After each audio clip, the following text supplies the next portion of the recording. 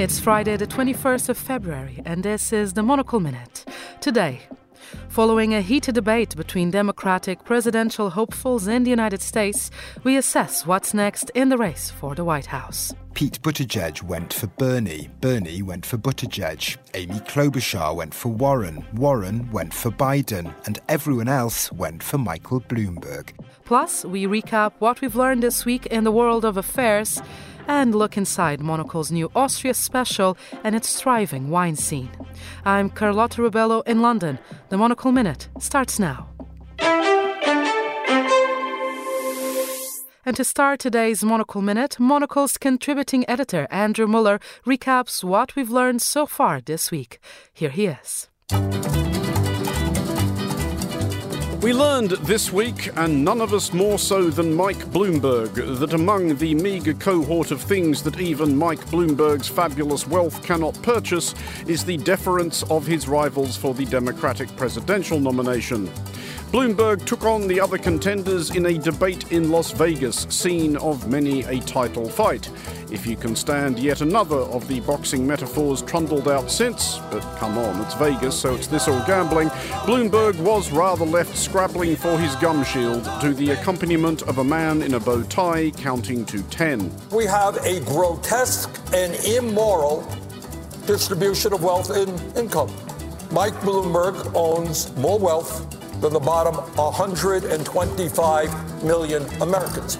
Ouch. I'd like to talk about who we're running against. A billionaire who calls women fat broads and horse-faced lesbians.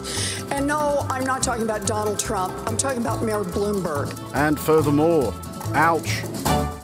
We learned, though the revelation will have surprised few who've been paying attention, that upcoming trade talks between the UK and the EU might be other than the amiable saunter through the daisies and tulips that British voters were promised. An especially delectable detail spotted in the EU's negotiating mandate suggested that the UK will need to, quote, address issues relating to the return or restitution of unlawfully removed cultural objects to their countries of origin.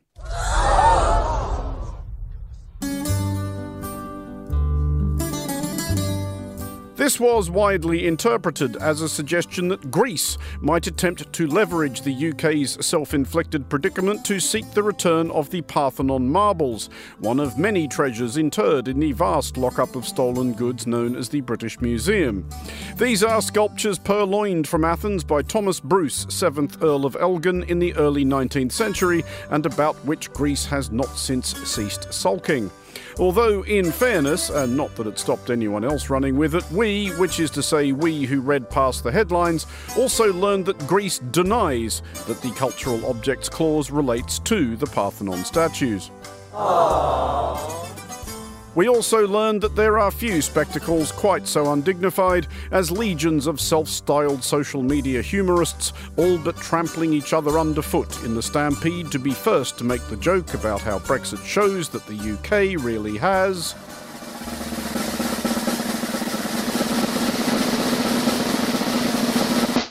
lost its marbles.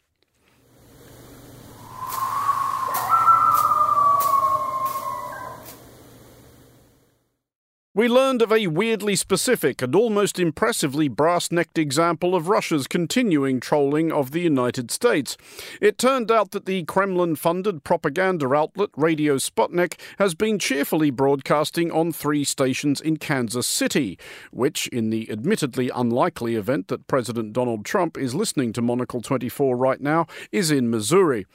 Disappointingly for connoisseurs of old-school agitprop, Sputnik's content these days is longer on sledgehammer critique of the dysfunctions of the modern United States than it is on stirring encomiums to turnip harvests and tractor production. Here's the Russia analyst James Rogers on Tuesday's Globalist. It's part of the same stable as RT, formerly Russia Today. Put simply, it will try to sort of take the contrary view to whatever it sees as the dominant Western media narrative. It will often invite people on who don't have mainstream voices, people who would be seen in the United States or in the UK, for example, as being either to the extreme right on politics or the extreme left of politics. They are voices which are not heard in the mainstream, and the narrative that RT and Sputnik and others are trying to develop is to say, look, this is what you're not finding out.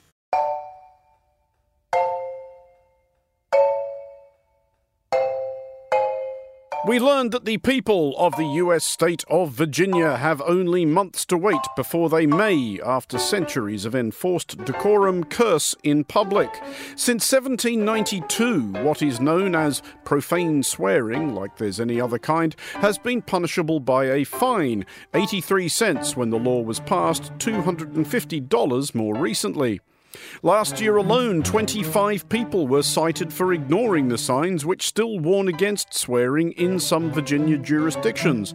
Tragically, it is not recorded how many supplementary offences were provoked by the receipt of a swearing ticket from local constables. No goddamn longer, however. This week, Virginia's Senate voted to repeal the law, and it now awaits only the governor's decision of to hell with it. Here's Joy Ladico on Thursday's briefing.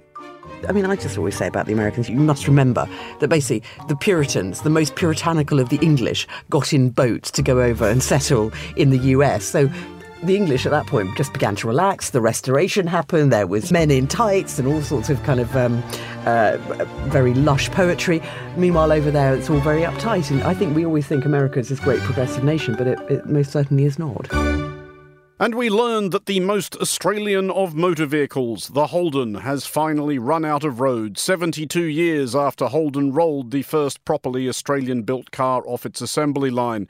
It is a sad week for Australians, now morbidly beset by Proustian recollections of riding in Commodores, Kingswoods, Sandmans, Tiranas and Monaros. It is a sadder week for listeners to this programme who are about to spend the rest of their lives involuntarily humming this 1970s vintage Holden jingle. We love football, meat pies, kangaroos and Holden cars. You're welcome. For Monocle 24, I'm Andrew Miller. That's football, meat pies, kangaroos and Holden cars. Football and meat pies, kangaroos and Holden cars. Monocle's Andrew Muller there. The brand new issue of Monocle magazine is out, and it's an Austria special. Today, our executive editor, Josh Fennett, reports on the country's wine industry. Let's have a listen.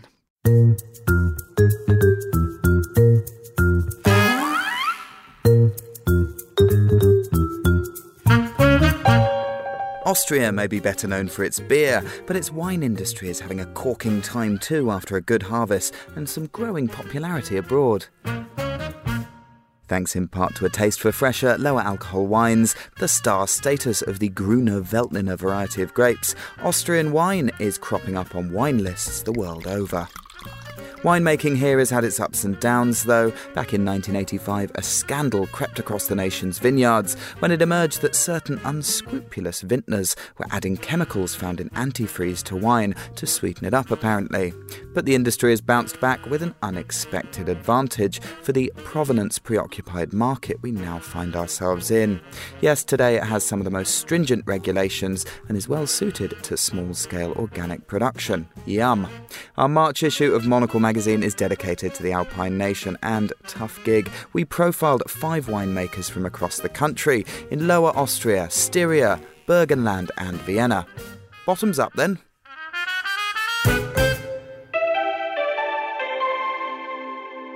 This week, the Democratic Party's presidential hopefuls have clashed in a heated televised debate in Las Vegas. The billionaire Michael Bloomberg, who was debuting at the debate, faced particularly tough questions from the other candidates. So what does that mean for the future of the party? Here's Monocle's US election correspondent, Thomas Lewis. Wednesday night's televised debate in Las Vegas between Democratic candidates vying for the US presidency was their angriest encounter yet. Pete Buttigieg went for Bernie. Bernie went for Buttigieg. Amy Klobuchar went for Warren. Warren went for Biden. And everyone else went for Michael Bloomberg, who, it's fair to say, buckled beneath the bombardment. Given that the field for the Democratic presidential nomination is still so crowded and the opinion polls still so fluid, it's unsurprising that the stakes and the candidates' passions ran so high. There were, it's worth noting, moments of civility amid the fray. Elizabeth Warren and Amy Klobuchar were among those to note that, despite policy disagreements, they would vote for any Democrat running against Donald Trump in November's election. And Pete Buttigieg stated that regardless of his recent attacks on Sanders, with whom he was effectively tied at the top in recent votes in Iowa and New Hampshire, he has long respected his Social Democrat rival. "It's true," Buttigieg confessed to the Las Vegas debate audience. "I was into Bernie before it was cool." This is a difficult moment for the Democrats. How do you chase a presidential nomination in which, historically, you must challenge and attack the record of your rivals without shredding the standing of the party as a whole in the process? Despite the anger at play, it's worth remembering that the Democrats are arguably in an enviable position. The group of presidential candidates currently standing before voters is strong, qualified, and diverse. That is something to be embraced. Highlighting the diversity of candidates and therefore reflecting the electorate back on itself served the Democrats well back in the 2018 midterm elections, in which more women and people of colour were elected to Congress than ever before. That's the balance the candidates left in the Democratic presidential race must remember now. Going negative will serve Donald Trump well in his re-election bid. Negative campaigns tend to drive down voter turnout, which will be crucial in November, as Hillary Clinton found to her cost in 2016. Whether the Democrats left in the race have successfully balanced the need to challenge their rivals with that of elevating the Democratic Party in the minds of the electorate will be tested by voters in Nevada tomorrow.